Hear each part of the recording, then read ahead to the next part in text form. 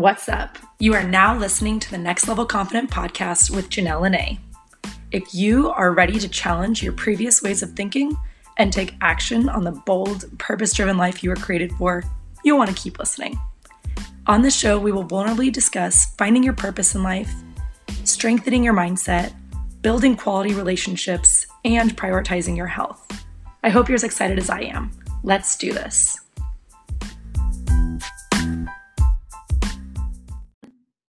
Hey, you guys, welcome to the Next Level Confident podcast. My name is Janelle Lene, and today I have with me a good friend and an awesome human being, Chase Tucker. He is a health and fitness coach and lives in New York City. Chase, welcome to the show. Thank you. Thank you so much, Janelle, for having me. It's a blessing. It's an honor. It's a privilege to be here with you. And thank you so much for inviting me here to indulge in some conversation with you. Yeah, totally. Yeah, so we just hopped on. We scheduled this yesterday because we're like, This is a conversation that needs to be had in the world right now. And we wanted to take action to be able to let people know the actions they can be taking and the mindset to have during this time. So, for starters, I'm obviously a white female, and so I really don't know what it feels like to be judged for my skin color for even a moment. So I don't think I'm alone in feeling this with a lot of other, white people during this time. I want to help, but I don't feel like I know exactly how. Chase, what do you think would be the most powerful thing I can do right now? So I think the most powerful thing that you can do right now is, number one, acknowledge that there's a problem, right? Because it's hard to educate yourself or even have the desire to educate yourself or see it as something as worth, racism as something worth acknowledging or educating yourself on if you don't acknowledge first that there's a problem. So I think first acknowledging and becoming more increasingly aware that there is a problem is the first step. And that is just by looking at what's happening in recent news, having conversations with your people in your circle, getting their opinion on things, and really just start having the conversation. Not making race taboo, because for a long time, and it's part of what got us here, is that people who are well-intentioned and people who are meaning well and people who are nice people and good people just feel uncomfortable and feel it's taboo to talk about race when they feel that they're supposed to be colorblind, when in reality, God created colors for a reason. He created our different tones to be celebrated. Not to be just looked over. That's like saying, like, I see all flowers the same, as one color. Imagine if, like, you looked at all flowers and they were just one color. I mean, it loses its beauty. Like, you're supposed to appreciate the color of each one and the differences. So, yes, no longer making race taboo is a big start, and just start having a conversation about race itself, Yeah, for sure. Yeah. And I think, like, something I've experienced or noticed before is, like, there was a black girl on my volleyball team, and I remember I said black girl, but someone got mad at me because I was supposed to say African American or something like that. And I wonder if, like, it's sometimes like white people on white people judging someone for maybe they're trying to acknowledge something black, but they're like, oh, you can't say black, right? And so, like, how do you feel like people should navigate that? I mean, how can you be respectful but not, I guess, offend someone? So I think that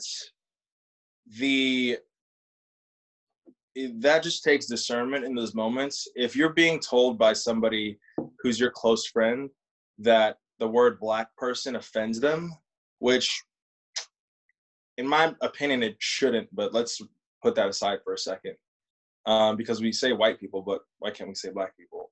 But let's say, for example, the black person is offended by that. If you if that's somebody that's like your friend and you talk to them a lot and you care about them, it triggers them.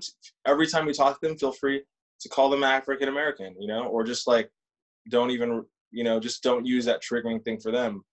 But then actually, you can maybe, if you'd like to even ask, like, why is that something that's triggering for you? Like, why, you know, if that's something, the conversation that you want to have, which I suggest asking that too, because you might learn something about them personally, more so than, you know, because they don't necessarily represent the entire race. If it's a white person or anybody else that's saying that, I would reply, if you reply at all, I would say, with all due respect, you don't necessarily speak for that group. And I have a lot of friends who don't mind that and actually refer to each other as that, and they don't mind it when I refer to them as that either. So I think that letting the person know in that situation, like, it's not necessarily, you mean well, but it's not necessarily your place to speak on behalf of an entire group. And then B, the people that I do know who don't necessarily speak for an entire group, but like they are representative of that group a little bit, they're fine with it and they're okay. And that's where I'm coming from. I'm coming from people, knowing people actively in my life who are okay with this. So that's good. So, and just one other, like, I'm just very curious, obviously, how, as a white person, should we be acknowledging? Like you're saying, I think my natural thought as a white person is like, well, we're all made equal. So I almost feel like I shouldn't over acknowledge, because then it's making it awkward or something. So what should we be acknowledging, or how should we start a conversation? That's a very good question. There's a big difference between equality and different, right? Because we can be equal and different. A man and a woman in a relationship have different roles, but they're equal. They're equal on a human level, but they're different. Like, by nature, the relationship requires that you be different. If you were literally in a relationship with somebody that was like exactly yourself, like, you know, exactly like yourself, and I don't mean like the same gender, I don't mean like the same like hair color, I don't mean the same, like look the same and act the same. I mean, like, if you were literally in a relationship with yourself, like, it'd be kind of weird, right? So by nature, a relationship requires that somebody is strong in ways that you're not. Somebody is, you know, has different traits and characteristics and curiosities than you have. Like, by nature, there has to be something that's different, but it doesn't mean you're any less equal. Same thing goes for that, like, between, you know, races, white, black, Hispanic, Asian, Native American, Middle Eastern. We can be different and have different upbringings, but we're all equal, you know? And I think that the way that you can acknowledge that and let people know that is by when you see your, you know, your black friend or see that black person in your life, that maybe it's even a complete stranger, somebody who's delivering your mail, and like saying, you know, letting them know, acknowledging that black person, saying like, hey, I want you to know that I see you and your life matters. Your life matters to me. That's a great way to start right now, within the context of everything that's happening right now. Yeah, that's good. That's really good. Thanks, Chase. Yeah. So right now there's a word that's being thrown around that's systematic racism. What does that mean? That's a great question. So first I want to like differentiate the word systematic from systemic. So systemic, because they sound similar and they can kind of be confused for each other, but they don't necessarily mean the same thing. So systemic means something that can be attributed to the system itself. So a system itself possessing qualities and attributes that are built into it, that are whether good or bad, right?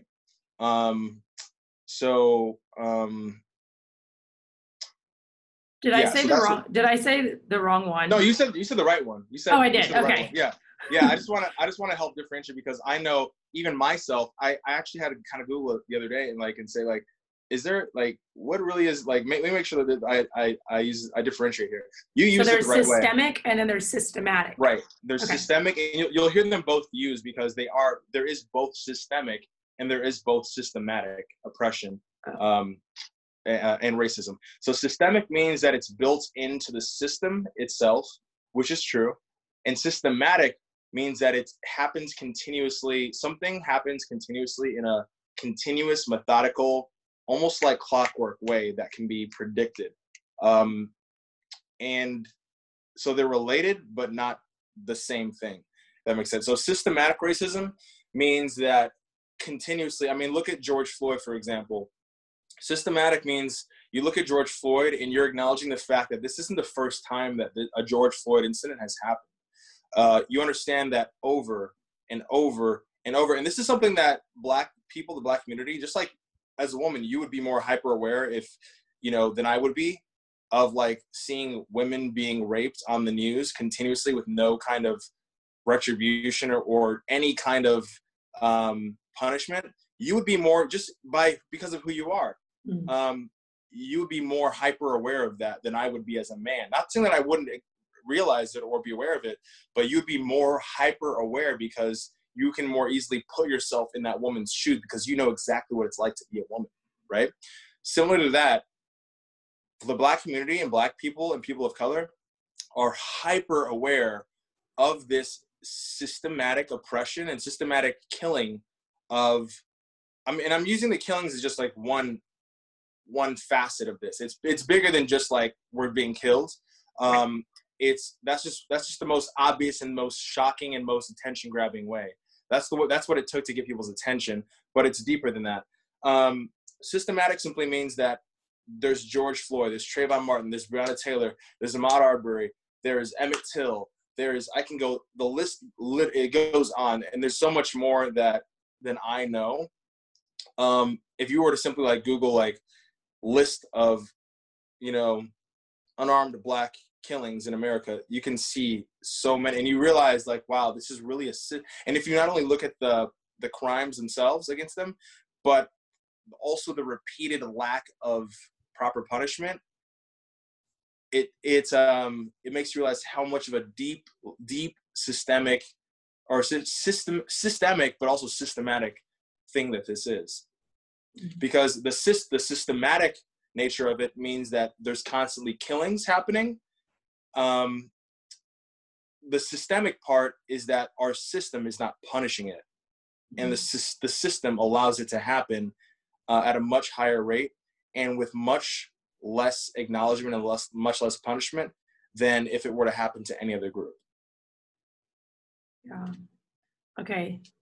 I feel like I'm still, okay, so there's systemic, and that means it's continuing on based on like just society, but systematic means it's like it's a system, like a set of rules almost where it's more like regimented.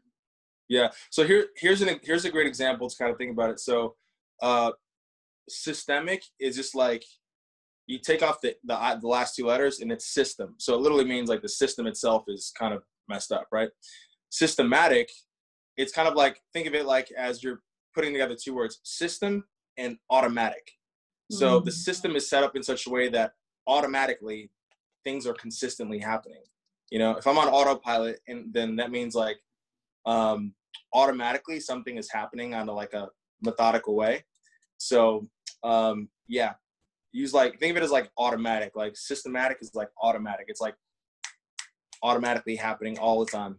Is it kind of like the thing that you posted yesterday, that 5-minute story that was talking about how like long ago they had created red lines through different neighborhoods, and so systematically people Black people in Black neighborhoods weren't able to get the same loan for their house that white people were able to get in their house? Is that right?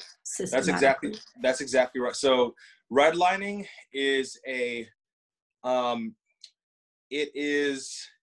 redlining is a process. So for those listening, redlining is basically after the Civil War, neighborhoods of Black people,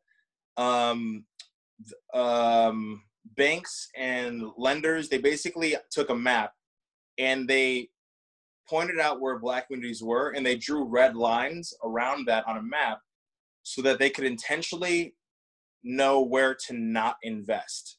So they can intentionally invest everywhere but those places. So while on one hand you have communities that were non-Black that had opportunities and the ability to, and the two main ways that families typically achieve greater success is either through, borrowing loans to, like, for businesses, for like endeavors, for opportunities, education, or by education. And those loans were deprived from the African American community because of redlining, and still to this day, I don't want people to think that that stopped. Still today, that exists. That's something that hasn't stopped. Banks still take out a red pen. They draw on a map, maybe not literally, but they basically take an area of a map where they know Black people reside, and they specifically, intentionally do not invest there, and they turn down loans based on where you live.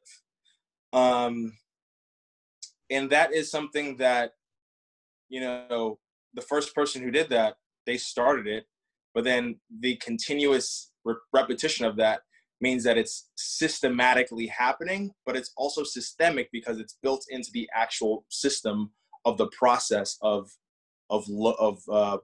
loan distribution. Does that make sense?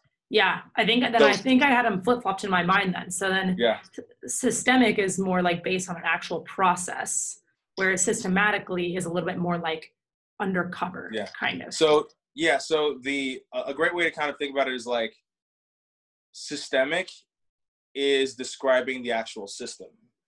Systematic is describing the action. Gotcha. Yep, that makes perfect sense. I love that. That's good. So right now, with everything that's happening on social media and the news, and there's so much going on. And what I don't want is for this to be something that's like a 1 or 2 week like uproar on social, because it's like the cool thing to do, to be pissed off about it.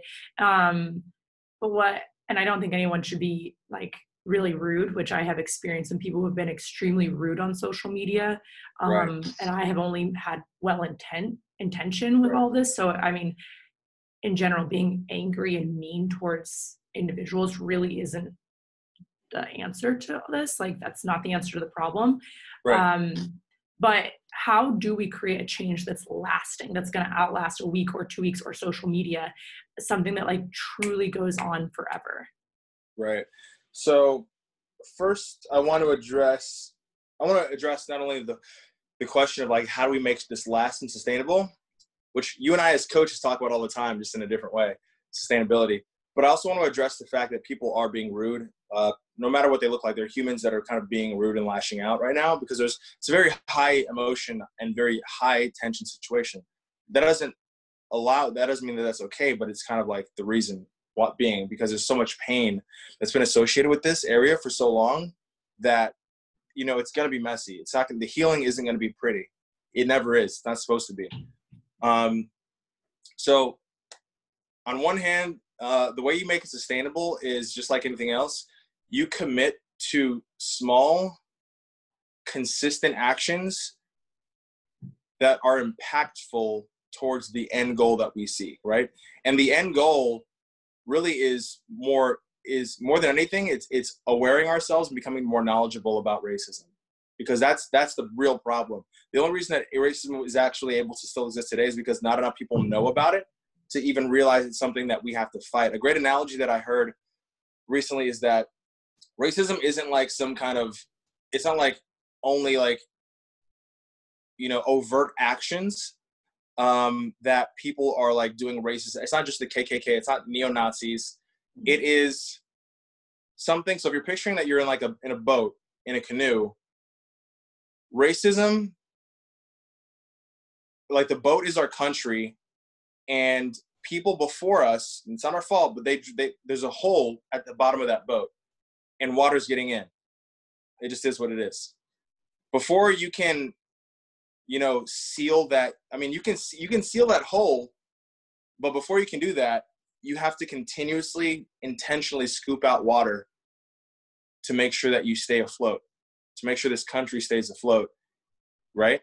And it's a constant, continuous process that we do until one day, hopefully, we get to a place, which likely is not going to happen in my lifetime or yours, unfortunately, but until we get to a place where truly the playing field is level in this area and everybody has everybody's life is considered equal and treated equal around the world. Like that's, of course, like world peace in that area is like the goal. But like right now it's like racism is something that in our country and then individually in ourselves, we each have our biases that contribute to racism. We each have our stereotypes that contribute to racism. Where I think like, oh, they're Hispanic, they must like tacos, or like, oh, that person is black, he must play basketball or love hip hop, or like, oh, she's you know, all these different things. But like, and some like are seemingly harmless, but they are indicative of something that is much more deadly and fatal.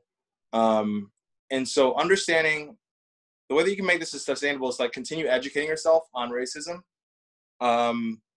and continue looking within yourself and asking yourself those hard questions and having those hard conversations with the people around you, honestly.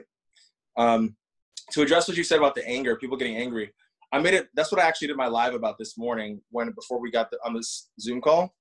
There's a lot of anger and hostility towards white people it's not even really just like from black people that I'm seeing it from a lot, but so, like other white people or other non-black people who are like, you know, there are well-intentioned, well-meaning white people who are trying to make an effort here in an area that they didn't know existed before to the extent that it does. And they're trying, and then people are like, what do you do? Like, where were you at back then? Or like, why aren't you doing more? Like, this isn't enough. This isn't enough. Like, let me choose an example of how stupid that sounds. It's like me telling somebody about the Bible and then them being like, okay, you know, this is something worth, you know, looking into, and like, I'm curious about this. How can I learn more? And they're trying to make efforts in that. And you're just like, you should have known about it like years ago. Like, you know, you should do better. Like, dude, like the person's trying. If they're genuinely trying, why would I not encourage them? Why would I not positively affirm them? Human beings operate by punishment and reward. If you're going to punish me for doing the right thing, why would I want to do the right thing? That's just how it works. So replace that anger and that bitterness with positive affirmation and empathy. Empathy and understanding like, okay, this person is doing what they can right now. I should encourage that, because that's the goal. The goal isn't perfection. The goal is to be doing something now and to be consistently heading that direction. So that's something I wanted to address. And I wanted to address also from for white people's perspective, understand that the reason that there's bitterness and that there's anger and frustration, which I'm not immune to myself. I have that. I just use it as fuel. And I turn that into action. I turn that anger into action of like, okay, this angers me so much. And I'm so bitter about that I need to change the situation. So I'm going to turn this into action that will change the situation. But a lot of people, when you have literally hundreds of years of oppression and abuse and suffering, it's not going to come out necessarily pretty all the time. Not everybody's going to have the emotional intelligence and the awareness that I have, or that you have, to understand that, like, you know, I can't spill my own, like, I can't spill the poison of bitterness and anger onto somebody who's trying to do better, right? So understand that it's coming from a place of hurt. It's coming from a place of suffering. It's coming from a place of fear, wondering if I'm going to be next. It's coming from a place of protecting my little brother, my little sister, who, as of right now, we live in a world that it could be them on the news next. And that wouldn't be, like, that's a scary thing to live with, to know that, like, I could wake up tomorrow and look on the news and it could be my little brother's face on the news that he's been shot or gunned down by police officers or by some kind of racist asshole in the South. And it's a scary situation that we live in a world, just to get my perspective, it's a scary situation that we live in a world that would, while at the same time be horrific for me, it wouldn't be surprising. Like, that's a scary thing. Wow. That's a scary thing to live in that kind of world. So it's coming from all those emotions. And as anybody, like, will tell you, like, anytime you're very emotional, you've been holding something in, especially if you're trying to you've been trying to be heard for a long time, when you finally are heard, those emotions don't go away. They're still there, you know? They're still there.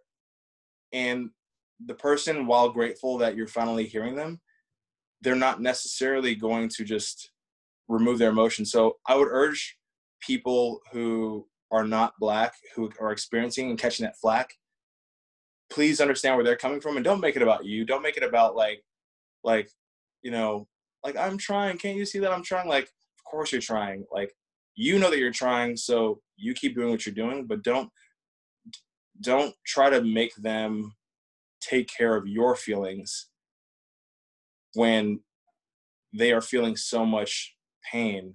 So understand where they're coming from, and then just, you know, either choose in your mind, okay, like, that's where they're coming from. Like, I'm just gonna, like, you know, I'll understand where they're coming from. And if you're someone close to you, then have that conversation with them and say, like, I'm sorry, how can I do better?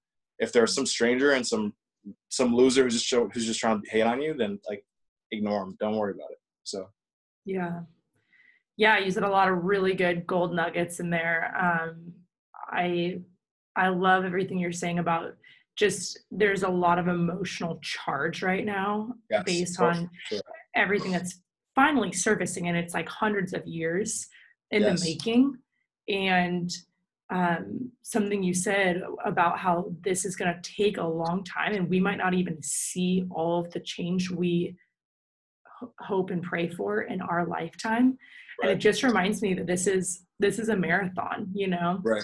It's not a sprint. And anyone who's listening right now, I really encourage you to see this as a marathon. A slow and steady wins the race. Keep pushing forward. And I don't think the right answer for that is getting mean to, you know, to random people. There's just no need for that. Like, let's all support each other. And it's just it's a great time to support and encourage each other to take action and to take continual action. So this isn't just some short, sweet little thing. To be more clear, because I don't want to make this some general thing of just like consistently do better. What some simple, easy ways you can do better, you know, follow there's a Color of Change on Instagram. Follow groups like that are, you know, actively working on this and can help guide you in what you should do next to be an ally. Follow people like me who are leaders in this area, who are kind of educating people about this and pointing them in the right direction. Another simple action you can take, you know, acquire resources on how to be anti-racist. There's a book called How to Be Anti-Racist. That's a great place to start. You can read that book. You can watch documentaries. I watched one 2 nights ago called 13th on Netflix. It's an amazing documentary that highlights and reveals systemic racism and how, as it pertains to the prison system. So maybe my continual action looks like, okay, today I'm going to start reading this book. And by the end of this week, maybe that's my goal, to finish this book. Tomorrow, my goal is going to be to have a difficult conversation with one person. Have an uncomfortable conversation with one person about racism. You might have more, but like maybe your goal is like, okay, I'm going to have a conversation with one person. Maybe it's your goal to like once a day, have an uncomfortable conversation. Like, you can choose it your own way, but like, what does that mean? Like, what is I'm going to interrupt you. What is an uncomfortable conversation? So I'm so glad you asked. So an uncomfortable conversation looks like, for example, somebody who I've actually posted on my Instagram yesterday, they sent me a DM letting me like, hey, Chase, I'm a new follower. I just want to let you know that I support you and I stand with you. I'm so sorry that all these things are happening in the community.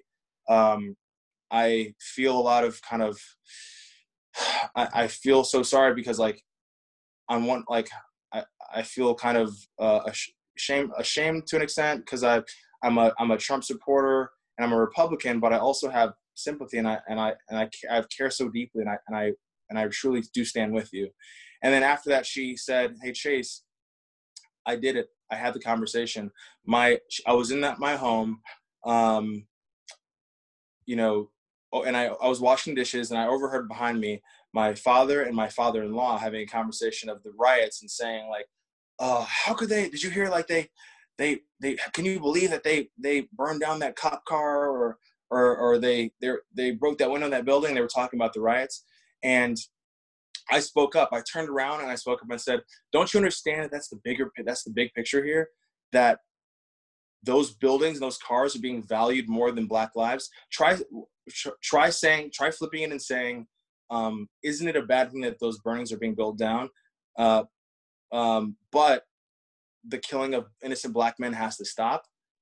And she wrote in her DM, in her message, that, like, both of those men, those her father-in-law and her dad, they were silent.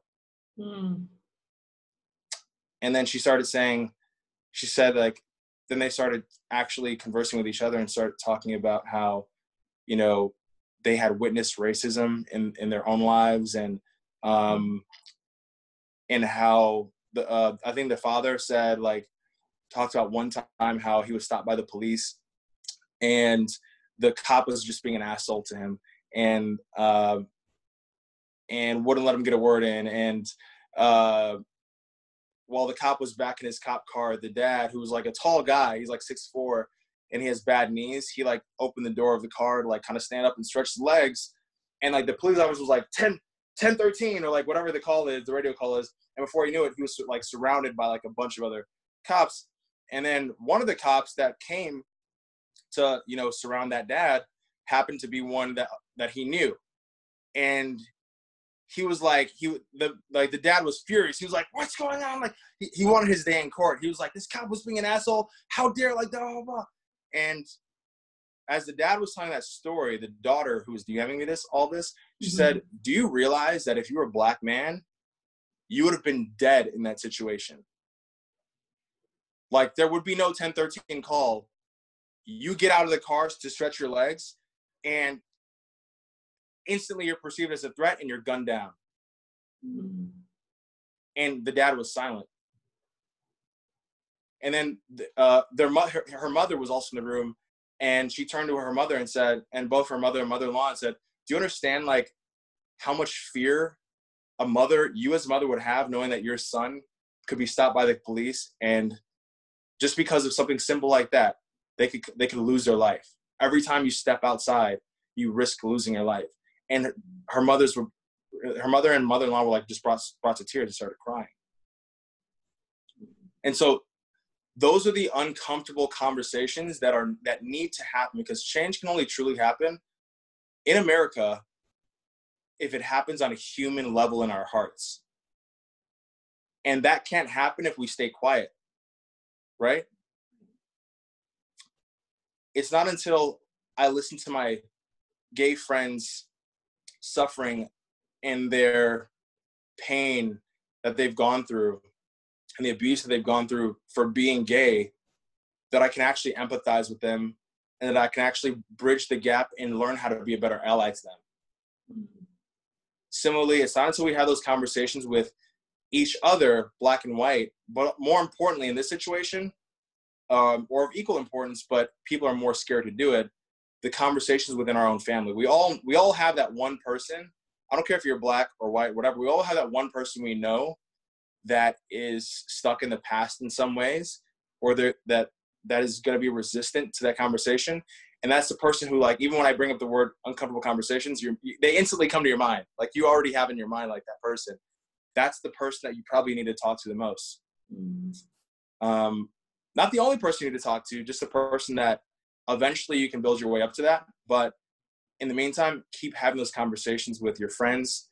Make it something that's normal. Make it something that is as normal to talk about as the latest gossip, the latest kind of, like, you know, pop culture thing, because this is a part of our culture, and much more lives are at stake from this than there are from, you know, who broke up with who on the latest episode of whatever, you know? Right. So, yeah, that's so good. So many good nuggets in there. And, you know, another thing you had said earlier that I'm glad you brought up, you know, you said something about, like, a Mexican liking a taco or whatever. And I think it's really important during this time to realize that I'm sure there's a lot of people of color that aren't Black that are probably very much impacted by their color of their skin that Totally. are like maybe feeling, I don't know, this is like just, I could be totally wrong, but I feel like if I was like Indian or if I was Mexican or if I was Middle Eastern and all these conversations are happening of like Black Lives Matter, but I'd be like, but what about me? Like, Right. I still am going through very similar type things, but yet no one's like noticing me. And so I Right. just want to take a moment on this podcast to mention that every single life matters and every Right. color and those people, we see you too, Right. and your life matters too. Absolutely. A great analogy is that that people probably heard is like, if I'm in a neighborhood and my house is burning down, or my neighbor's house is burning down, and I'm going over like, and I'm getting buckets to like help put out the fire, and then my other neighbor to my right says, "Where are you going?" Like, "Oh, like, hey, their house is on fire. I'm about to go help out." And then your neighbor says like, "Well, what about my house?" I would say like, "What about your house?" They'd be like, "Well, my house is important too." Is your house on fire? I mean, no, but it matters. Well, yeah, cool, but like this person's house is on fire, so I'm gonna go help them. And then like that other neighbor just like rolls her eyes and like, it's kind of like that same thing. That same thing is happening when you say all lives matter, because of course all lives matter, but all lives don't matter until literally all lives matter. And currently, Black lives are not have not been treated as if they matter. I would be, if Native Americans, if they were being killed senselessly without any kind of, in the same way that Black people are now, I would be saying Native American lives matter. If it happened to Hispanics, I would be saying Hispanic lives matter. If it happened to Asians, I would be saying Asian lives matter. If it happened to white people, I'd be saying white lives matter.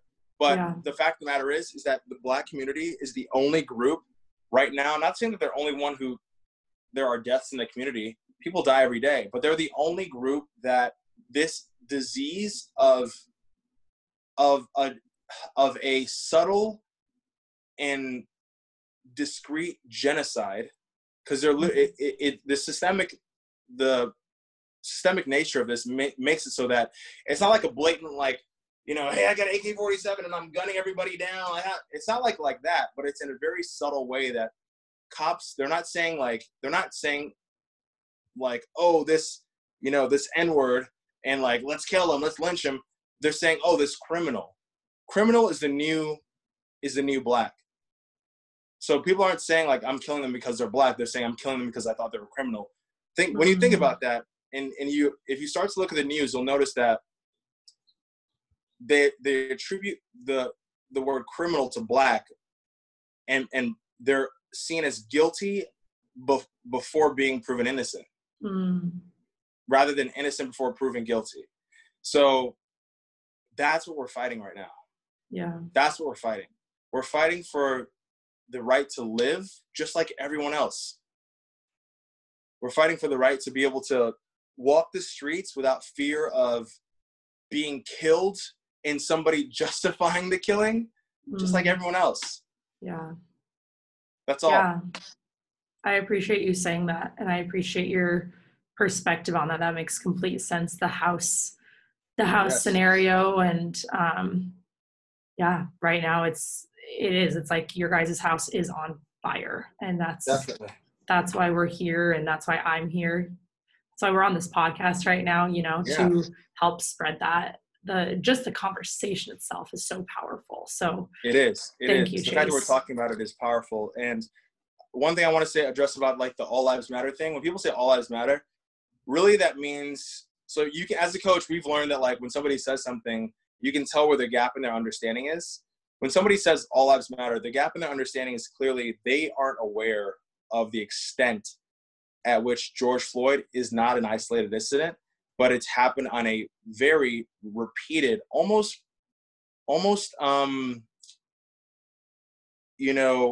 it's almost consistent enough to be like, what's the word I'm looking for? Like you can expect it to kind of occur on a very recurring basis. Kind of like, every month your rent is due. It's like the Black community can expect like with such like recurring frequency that George Floyd will happen again and again and again and again and again. And so when someone says all lives matters, they see George Floyd as an isolated incident, when in reality, he is just the latest. And unfortunately, he won't be the last in a very, very, very long list of other George Floyds, other Rodney Kings, other Emmett Tills, Ahmaud Arbery's. And I highly suggest that, don't feel like you have to like look up the entire list of all of them, but like look up just like maybe 5 or 10 other situations. Breonna Taylor, Ahmaud Arbery, like look those up, and then see the nature in which they were happening. And I'm not saying other people of other races haven't died, but look at the nature of how these are happening and the consistent pattern of justice not matching the crime. And you'll realize that'll help those people understand a little bit better. Yeah. Yeah. I mean, I said something on my Instagram just yesterday about like giving a shout out to other races, just because I have had a lot of friends who have gone through racist, just, I guess, experiencing racism, even as a Mexican or as a Middle Eastern person. But you're right. Like, I totally see where you're coming from of like, they are experiencing racism, but they're not being shot and killed necessarily in the same way and the same systematic way that Black people are. And so I can see where you're coming from of it's insensitive to say that, like trying to give a shout out maybe to other races who have experienced hate for their color. But I am sure that there are other races that they do experience hate for their color, but it's not necessarily about them right now. Right. And one thing I want to also address is that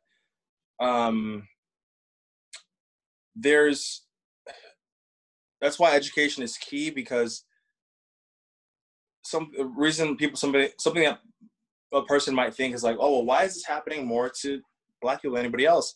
That's the question to ask. And when you dig, you don't have to dig far. All you have to do is like watch that documentary 13th that I mentioned, and you see a crystal clear example of how it's actually in America's, as the system as it is right now, it's actually designed this way because it's profitable to keep a large population in the prison system, and that cannot happen unless there's a marginalized group that America is oppressing, killing, and putting in prisons. So it's actually profitable. I think people need to understand too that this isn't happening by like accident, like, oh, it's happening because it's happening intentionally, because America, as it operates right now, profits from this view of Black people. It profits from the murder, from the hunting, from the imprisonment of Black communities.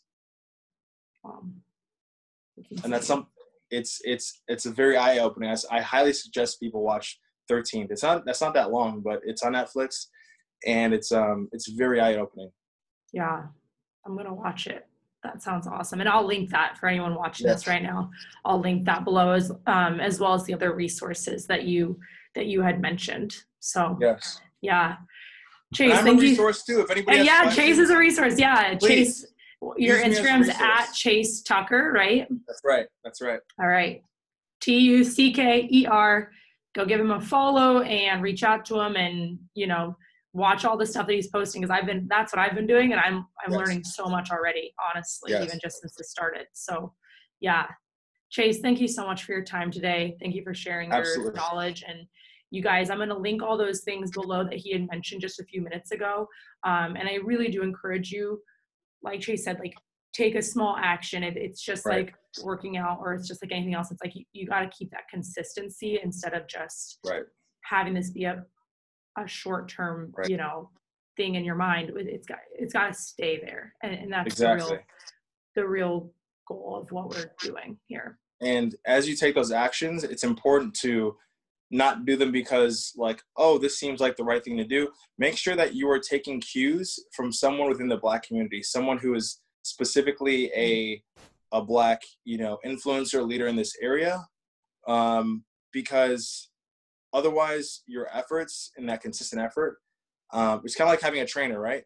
I can think that I'm doing the right thing, and I can feel like I'm doing the right thing, but unless I consult with my trainer, I could be going totally off course and actually be doing the opposite thing to help without even realizing it. Same thing here. Make sure that like you're connected and plugged in and tuned into somebody who is helping guide you in this area. Yeah. And that's, again, like, people can feel free to use me as a resource. DM me, message me. Like, I'm happy to help. I love it. Thank you, Chase. You rock. Yes. I appreciate you Thank so you. much. Have an awesome rest of your day. Thank you. You too. Thanks for Bye. having me. Yeah, of course.